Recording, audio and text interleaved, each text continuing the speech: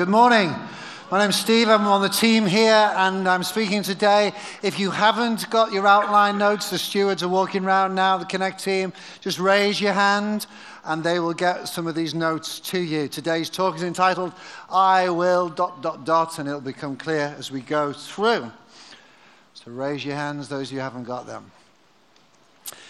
I was recently watching a new comedy TV program that's been around for about 6-7 weeks now, entitled Insert Name Here. Anybody seen it? Me and Pete Goodliff. So obviously high viewing numbers for this program. Insert Name Here. It's hosted by Sue Perkins. She's the one of the duo that is involved in the Great British Bake Off. There we go, that's more popular slightly. Richard Osmond, who's from the city here, he's on one member of the one panel, and then the guy called Josh, don't know the rest of his name, on the other side. And they talk about names, insert name here. Basically, they take a name, and then they look at that name in history, they have questions about it, could be any name.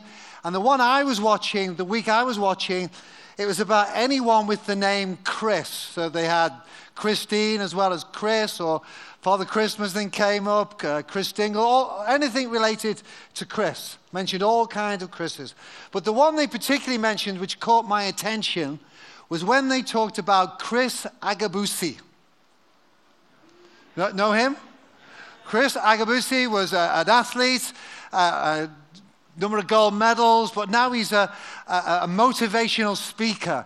He goes around motivating people with his talks. And one of the panel members, I don't know who it was, but one of the panel members said this, I heard Chris Agabusi speaking on, without vision, people perish.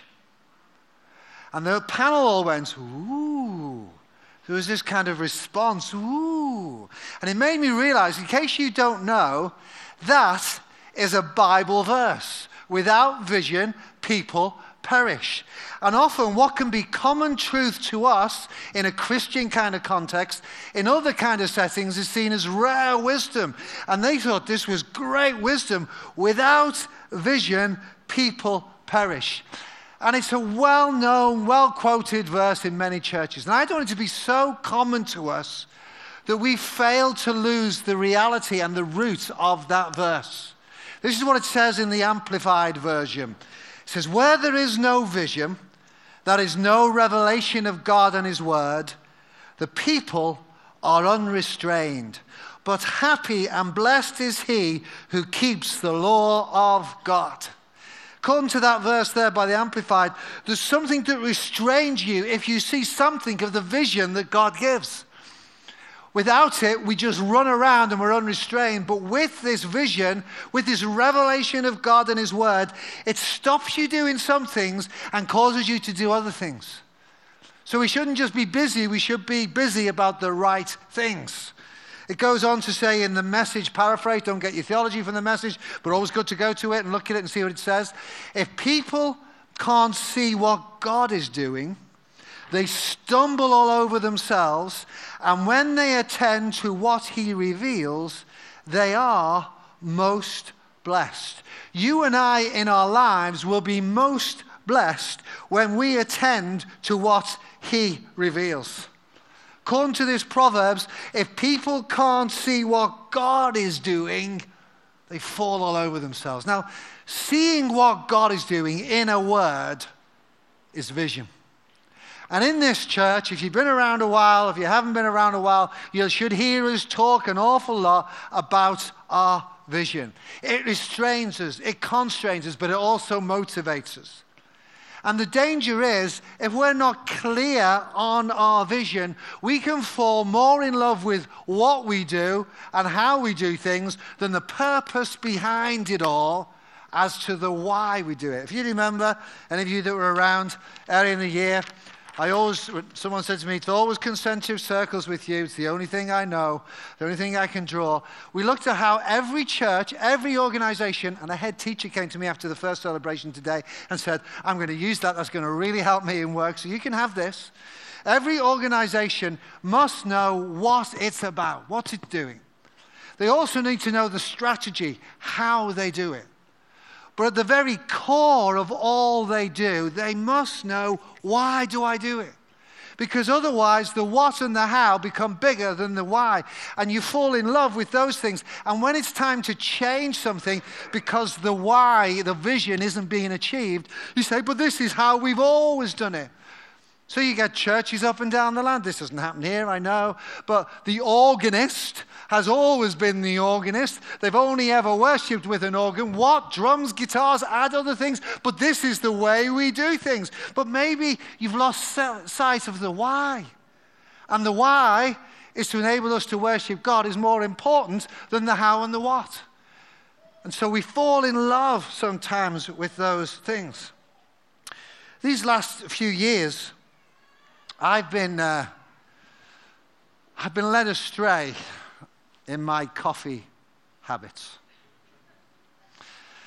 Instant coffee was fine for my mum and dad, but no, not my children.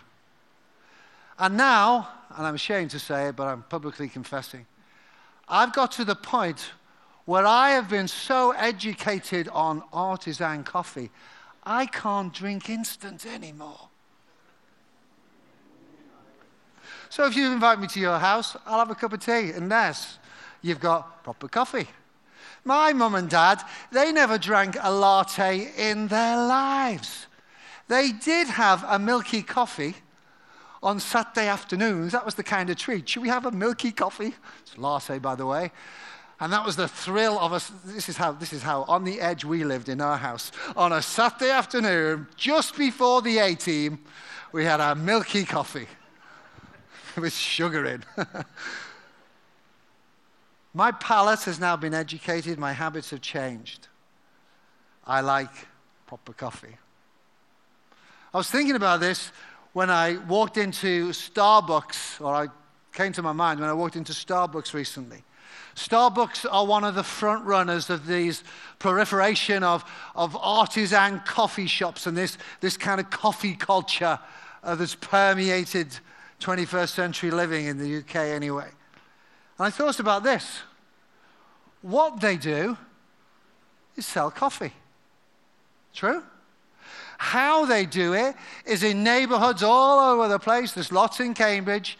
You find artisan coffee shops where they are seeking to create this third space. So you have your home, you have your work, and then you have your coffee shop area. So how they do it, their strategy is these premises all over the place. But then I asked myself, and this is what struck me when I walked into one recently, why do they do it? Now, the answer some of you might immediately think is make money and avoid tax. You might think that's the purpose of Starbucks.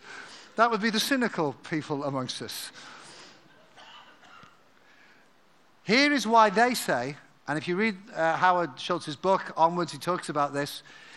This is their mission statement. And you never thought it, but in your outline note tells about this in church. The missing blank is the word Starbucks. This is what they describe their purpose, their mission. To inspire and nurture the human spirit. Did you get that? To inspire and nurture the human spirit. And it goes on to say, one person, one cup, and one neighborhood at a time. That is their why. So if you're a barista and you're trained to serve coffee, you're not just trying to get money out of the people. You are inspiring the human spirit by serving a coffee. By cleaning with the milk thing afterwards with the dish that you're supposed to do, like the nozzle. I've never been a barista.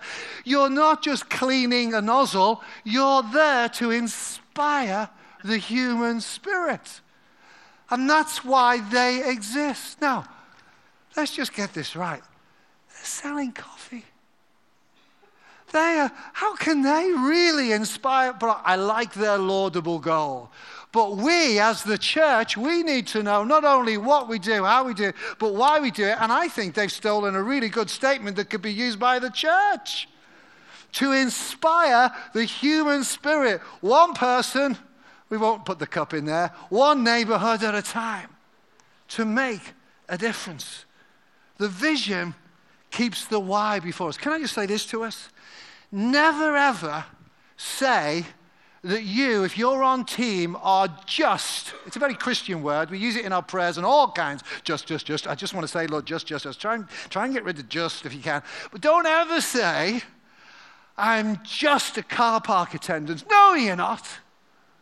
You've got a much bigger purpose in being in that car park than being a car park attendant. Don't say, I'm just serving coffee. No, you're inspiring the human spirit. We'll talk some more about this as we go through. Don't just say, I'm just. I said just. Don't say, I'm just a musician. No, you're not. You're leading us to the glory of God. Keep the why before us. The Apostle Paul, I put this in your notes, he said that our light and momentary troubles are achieving for us an eternal glory that far outweighs them all. He's saying he's going through some tough stuff, but it far outweighs. There's a much bigger purpose. There's a why behind what he's going through that will keep him going through the toughest of times. And by the way, if you go to 2 Corinthians 11, he lists his light and momentary troubles. See what he says there? He says, our light and momentary troubles. Here's his light and momentary troubles. 5 times, he writes, I received from the Jews the 40 lashes minus 1. That's Yoda speak for 39 lashes. 3 times I was beaten with rods. Once I was pelted with stones. 3 times I was shipwrecked. I spent a day and a night in the open sea.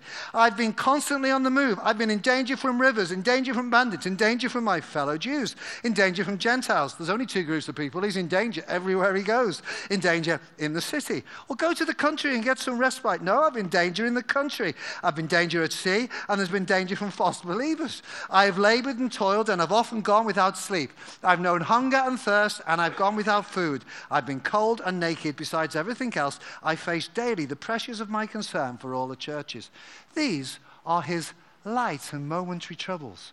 What are yours? What are yours?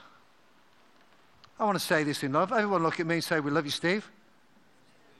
That wasn't many of you to say you love me. I don't feel loved right now. We moan about some of the discomforts and things we have to go through. And I'm not belittling some big stuff that people are going through. But in reality, we go through some stuff, but if we keep the why before us, it keeps us motivated. It kept Paul going, even though he was getting beaten and shipwrecked a day and a night in water. And we complain we're a little bit cold. Because the why was before him at all times. Keep the why before you. Now, let's be clear. This vision, this why we do what we do, it doesn't happen just by blue sky thinking, as people describe it. It doesn't just come by imagination. It comes by revelation. Remember what we read? Where there is no vision, there is no revelation of God. The people are unrestrained. But if we can't see what God is doing, vision only ever comes by revelation, a ha-ha moment.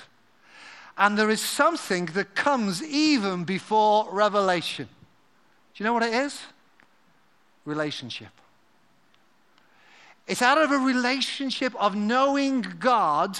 That's what this proverb says. As we know God and his will and his word, he gives us revelation. My wife and I have been married for 31 years in the next few weeks. Well, July. Months even, my wife says on the front row. 31 years. July the 20th. See, I do know. My wife knows more about me than anyone else in this room. She knows what really gets to me. She knows when I'm tired, when I'm pretending not to be. She knows what I enjoy. And she could tell you some stuff about me and things that I've said and done that none of you know. And you're never going to know.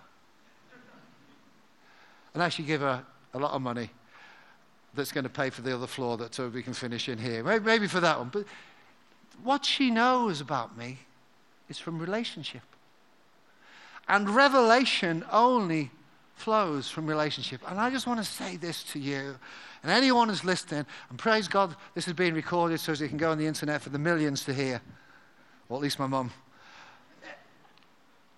when it comes to what we're about as a church, yes, we have our vision of reaching and shaping generation for the cause of Christ, but it starts with people having a relationship with God.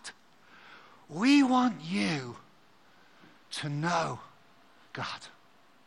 We want you to be a child of the Most High God. We want you to enjoy relationship with Him above anything and everything else. Everything else flows from this. We want you to know Him, because that's what salvation is. It's not about a list of do's and don'ts. It's about knowing the one the Father sent. His name is Jesus. And through Jesus, you can know the Father. And the Father and the Son and the Holy Spirit will help you in your life's long, give you a future, an eternal future, but it's all about a relationship. You with me? We want you to know God. Connect to Jesus. And when you connect to Jesus, thank God, His vision for us is not unclear. It's crystal clear. I'm going to read it to you. This is in Matthew chapter 18. Jesus has come to Caesarea Philippi with his disciples, and they're having the conversation. Who do everyone say I am? What's the conversations going around? And the answer was, some say you're John the Baptist. Others say you're Elijah. Still others, Jeremiah or one of the prophets. But then Jesus says this to Peter. What about you? Who do you say I am? This is Simon Peter's answered. You are the Messiah, the Son of the living God. You are the Messiah, the Son of the living God. Jesus replied, blessed are you, Simon, son of Jonah, for this was not revealed to you by flesh and blood, but by my Father in heaven. I tell you, Peter, Rocky, on this rock, on what rock? The rock of revelation of who I am, I will build my church, and the gates of Hades will not overcome it. By the way, whenever we read that verse, we always think about the gates of Hades. That speaks of authority attacking the church. But the way it's written is not about the gates of hell attacking the church, but rather it's the church that's advancing and the gates of hell are there and they can't overcome us.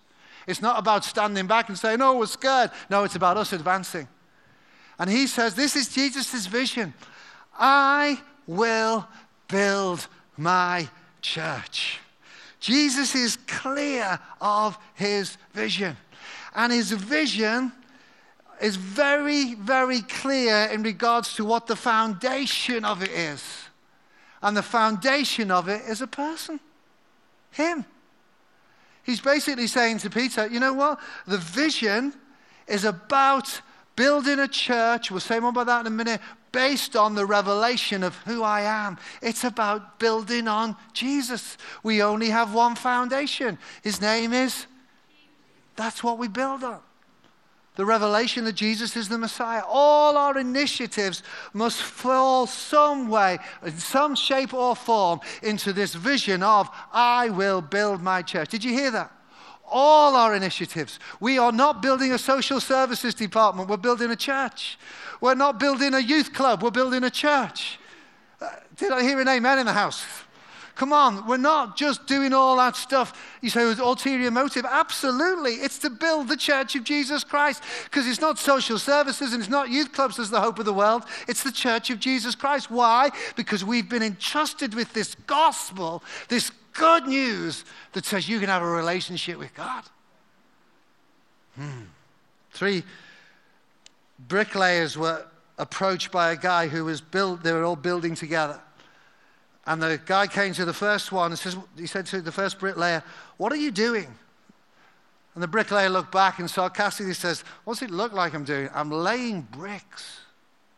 And the second guy, the man went up to him and says, what are you doing? And he said, can't you see what I'm doing? I'm building a wall. And the guy, third bricklayer, was asked, what are you doing? And he exclaimed, I am building a great cathedral for the glory of God. Who do you think had the best work and was the hardest work? What vision enables us to do is realize the value of our part to play in this building of church. And I might be up here right now waxing lyrical on the mouthpiece, but we are so aware we are in this together. And we're all different bricks and different stones. So I say it to you again, never say just. You are involved in a divine purpose. In a few weeks' time, we've got a speaker coming here, April 23rd. Not on the Sunday, on the Saturday. We asked him to stay for the Sunday. He's not staying. He leads a church in the United States. I can't remember how large they are, but he's an academic and a pastor, an unusual combination in many ways. He was once the principal of a Bible college, a seminary. He there's a lot of research into reaching what is a huge demographic in the UK and the US now. That's those who call themselves, or the surveys call them, the nones. They have no religious affiliation at all. Some say never have, or if they had, they've moved away from. And he's done extensive research into reaching the nones. How do we reach them for the gospel? And he went to one guy when he was a seminary professor, and he was trying to raise money. And this guy was a businessman, and he went to this businessman, and the businessman just kept saying of all the great things his business was doing, in going out on mission, in having great Bible studies in the business place, in going overseas, in giving money. And he kept saying how great the business was doing, and then he kept moaning about the church, and how unreliable and inconsistent and lack of excellence, all these kind of things that he kept saying about the local church. And then he said this, as he went on, I'll read this part to you. In the midst of one of his personal asides about the sorry state of the church, as compared to his pristine, missional nature of his business, he maintained that that was his reason that he wasn't involved in a local church. Every one of you, I'm going to guess, knows someone who isn't involved in a local church, and they'll give you all kinds of excuses and reasons. And I'm going to tell you this, you cannot be a fully devoted follower of Jesus Christ without being part of a local church. You can be a believer. I didn't say you were going to hell. Smile at me, keep smiling. You can still be a believer and a Christian, but you can't be a fully devoted follower of Jesus without being part of the local church, because that's the way Jesus organized it. And then the businessman said this, and after all, he added, we're the church too. Now I want you to lean in and listen to the rest of this quote. It's a little bit technical. I'm going to read it a little bit quickly, but I want you to hear what James Emery White, who'll be with us in a few weeks, said. He said, everything within me wanted to leap from my seat and shout, enough! No, you are not the church.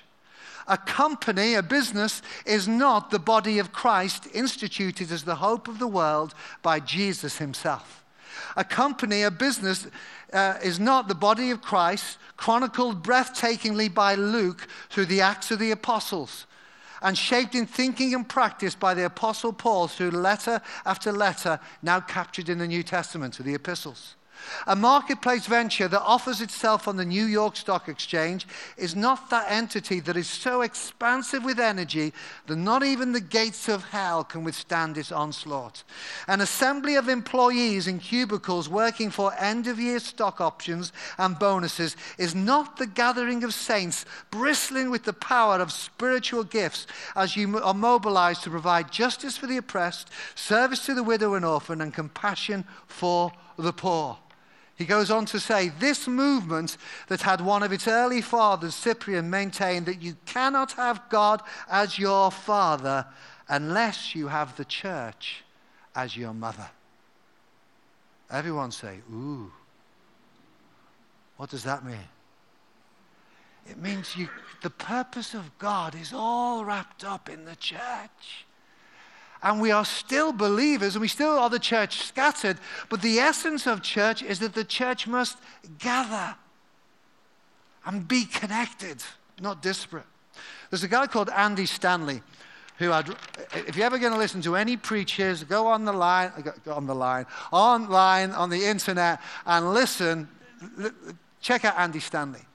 And he talks about in history, and you can find this in all different cultures, back in history, in Rome, in Israel, in Egypt, in different places, in Greece, you find that there are these four elements that are often about religions. They have sacred places. Then they have sacred texts. And then there are usually sacred men, and it's usually always men who have these explanations of the sacred texts. And then, as a consequence of this teaching, there are those that are sincere followers. He calls that, I put this in your outline notes, the temple model. That was there in the Old Testament, it's there in history, it's there in societies today. If you go to I've had a conversation with some of you in this room about this. If you go to parts of Africa today, you will find witch doctors who have their sacred places with sacred texts, with sacred men, always men, and sincere followers who they control by fear. In Syria and other parts of the Middle East, there are those who are sincere followers who are doing unimaginable things to fellow human beings because sacred men have said this is what the sacred texts teach them. And let's be honest, the church has done this for centuries. The church still does this. It's still very tempting to fall into this because this is the easy, nice, package-controlled way. But Jesus came and changed everything. There's three things that I just want to finish this off today by saying that he changed, that have to do with our vision that we must embrace so as that we don't continue this temple model which was pointing always towards something better. Jesus made this statement, I will build my church. The Greek word there is ecclesia. There are those that have interpreted the writings of the Bible and looked at that word and said the first translations didn't want the word church to be put in there because there were connotations of what church meant. It's from a German word and it was put then into English. And some of them said, no, we mustn't have the word church in there. Let's use the word congregation. Because congregation spoke of people, whereas church in their minds spoke of buildings. And I just want to make this clear in this new movement that we're in. It was never meant to be about sacred places. It was always meant to be about sacred people. And whatever building you walk into, and we went to the, Sagrada Familia recently in Barcelona. Beautiful. I sensed through the stained glass window and lights the presence of God. I did. But that building is not as sacred as the person that's sitting next to you if they're a believer and follower of Jesus Christ. Because the New Testament reveals that you, Janet Stridham, are the temple of the Holy Spirit. That we together are God's temple. Turn the person next to you and say, you are a temple. But bag them on the arm and say, you're a brick. You are a living stone. That's the way it works. You are individually and you are corporately. The New Testament reveals both.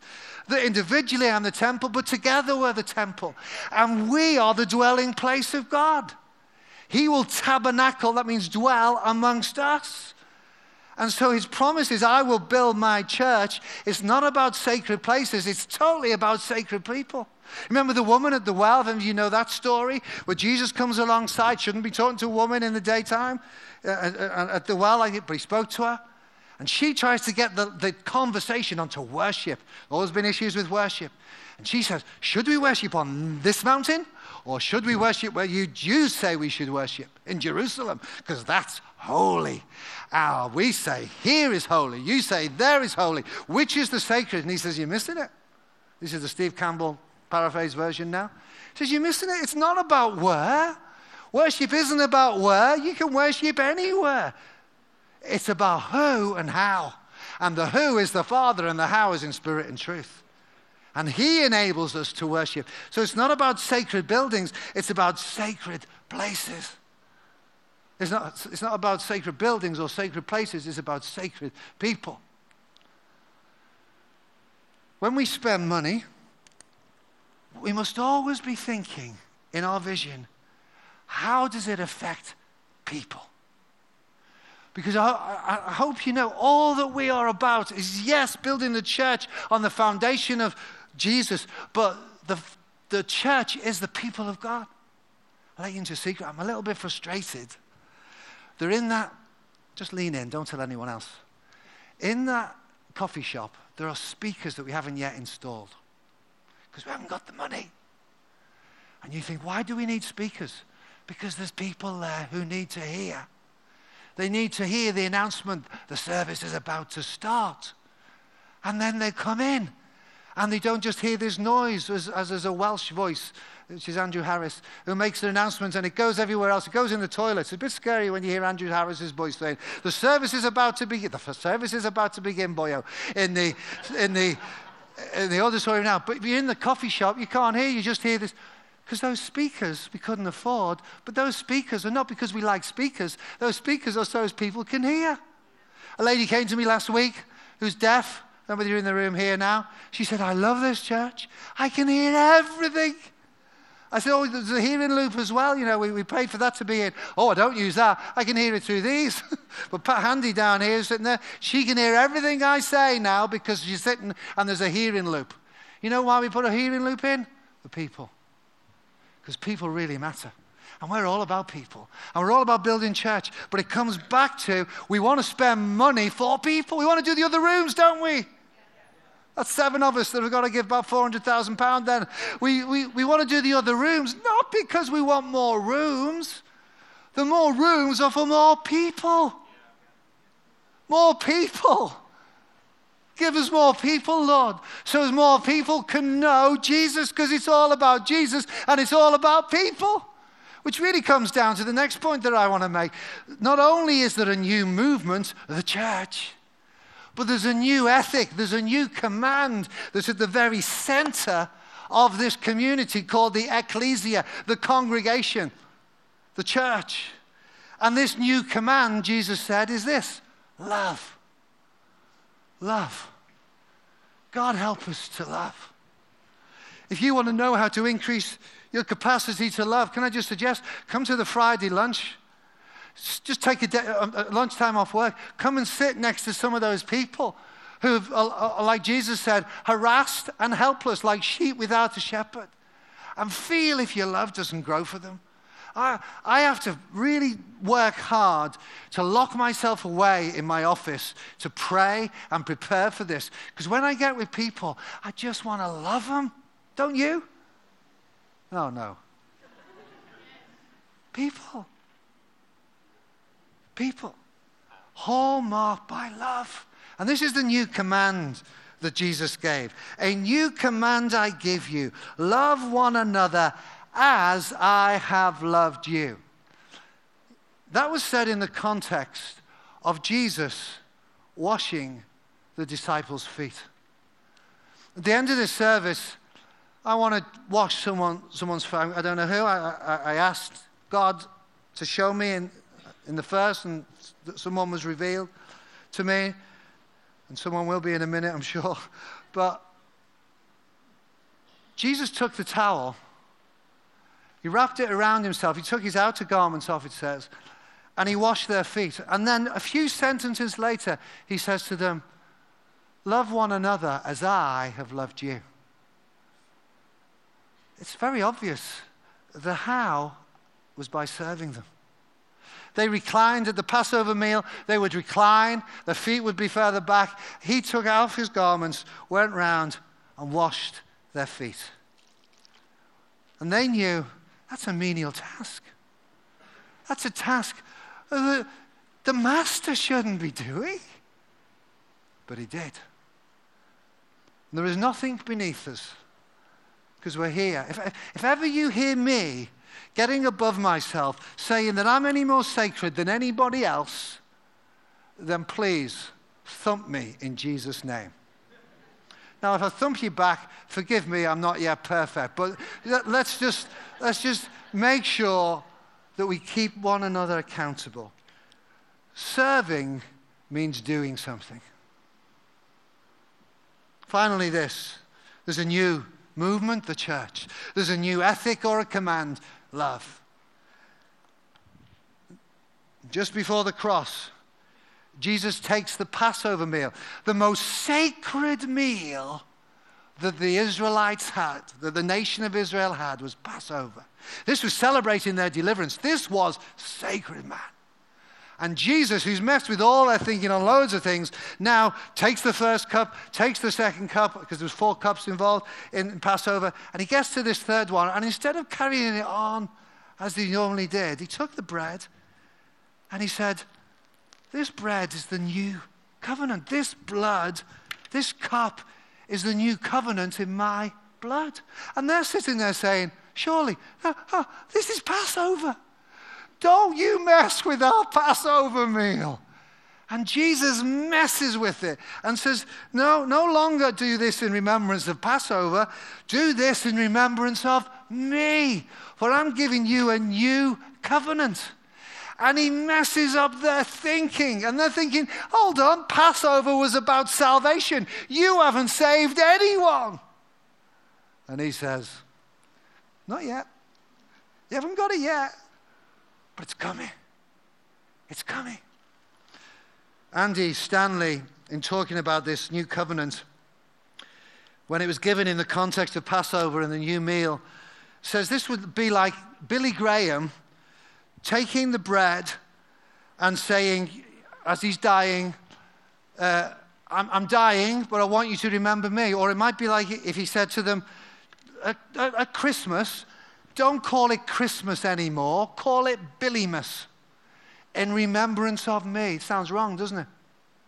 Or he suggests it would be like Pope Francis, who everybody loves except Donald Trump. And it'd be like Pope Francis saying, I'm just about to die. But instead of having Easter from now on, don't remember Jesus, remember me. Let's call it Freester. And everyone looks at, but you haven't saved anyone. And that's what Jesus does with the Passover. He breaks their concept. He breaks their thinking. And he says, no, it's not about, don't forget the Passover because we're related. But now it's a new covenant that's established in my blood through my body. I will build my church.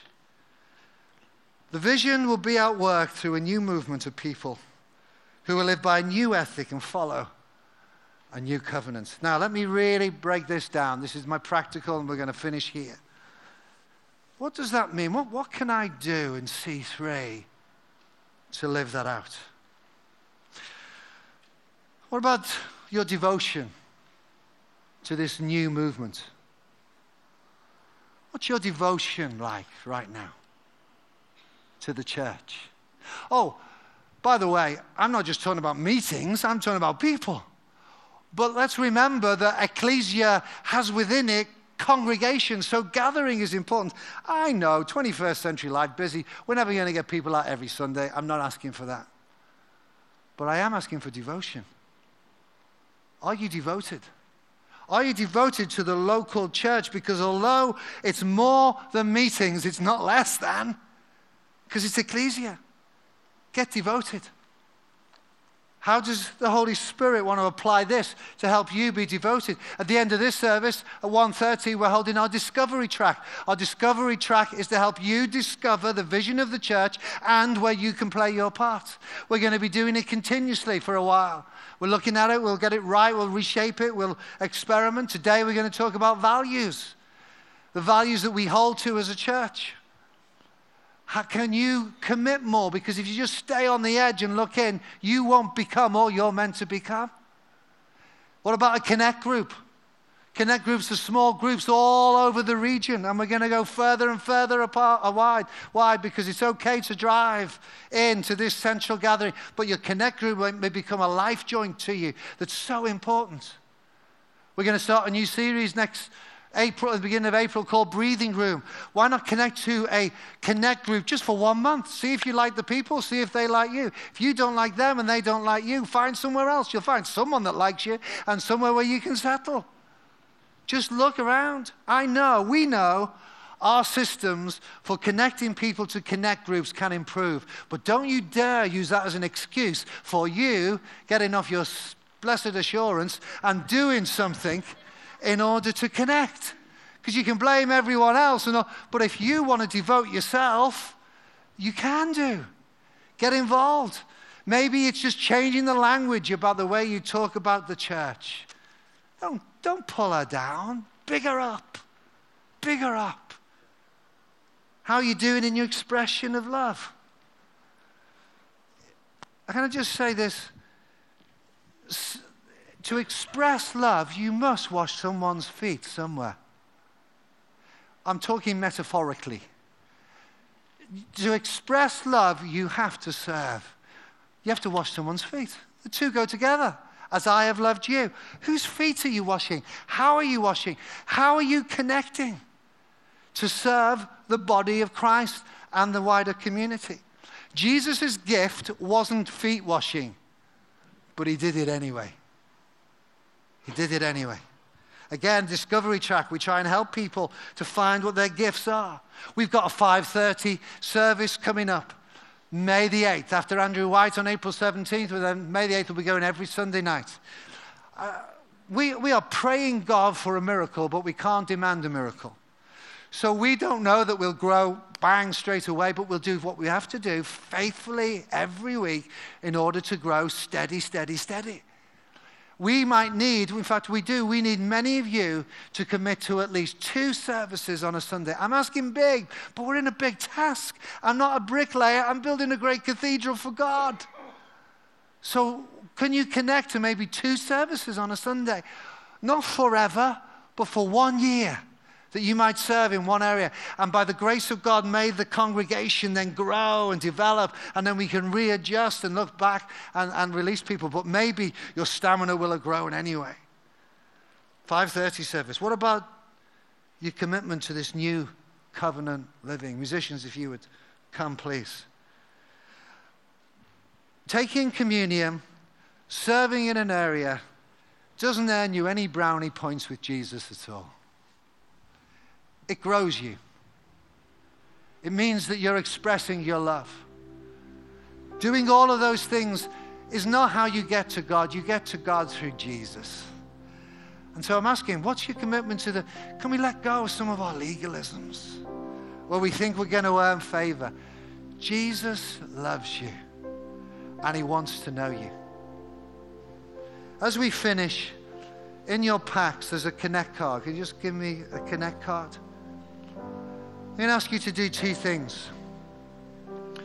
Maybe you need to become a believer today and give your life to Jesus. Then there's a box on there that says, today I became a Christian.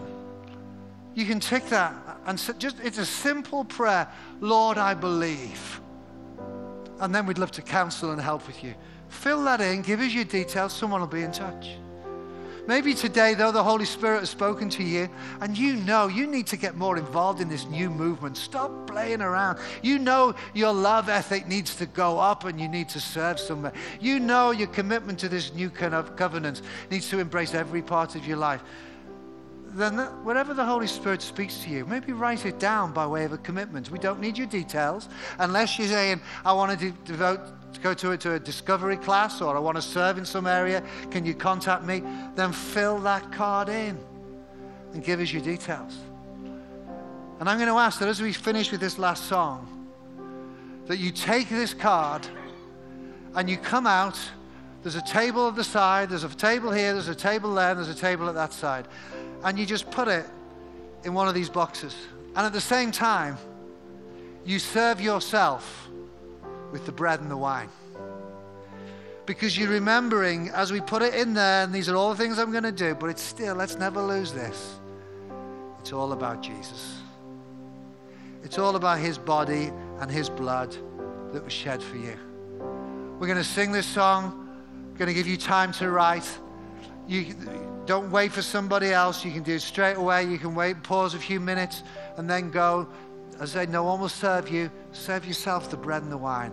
And let's remember Jesus.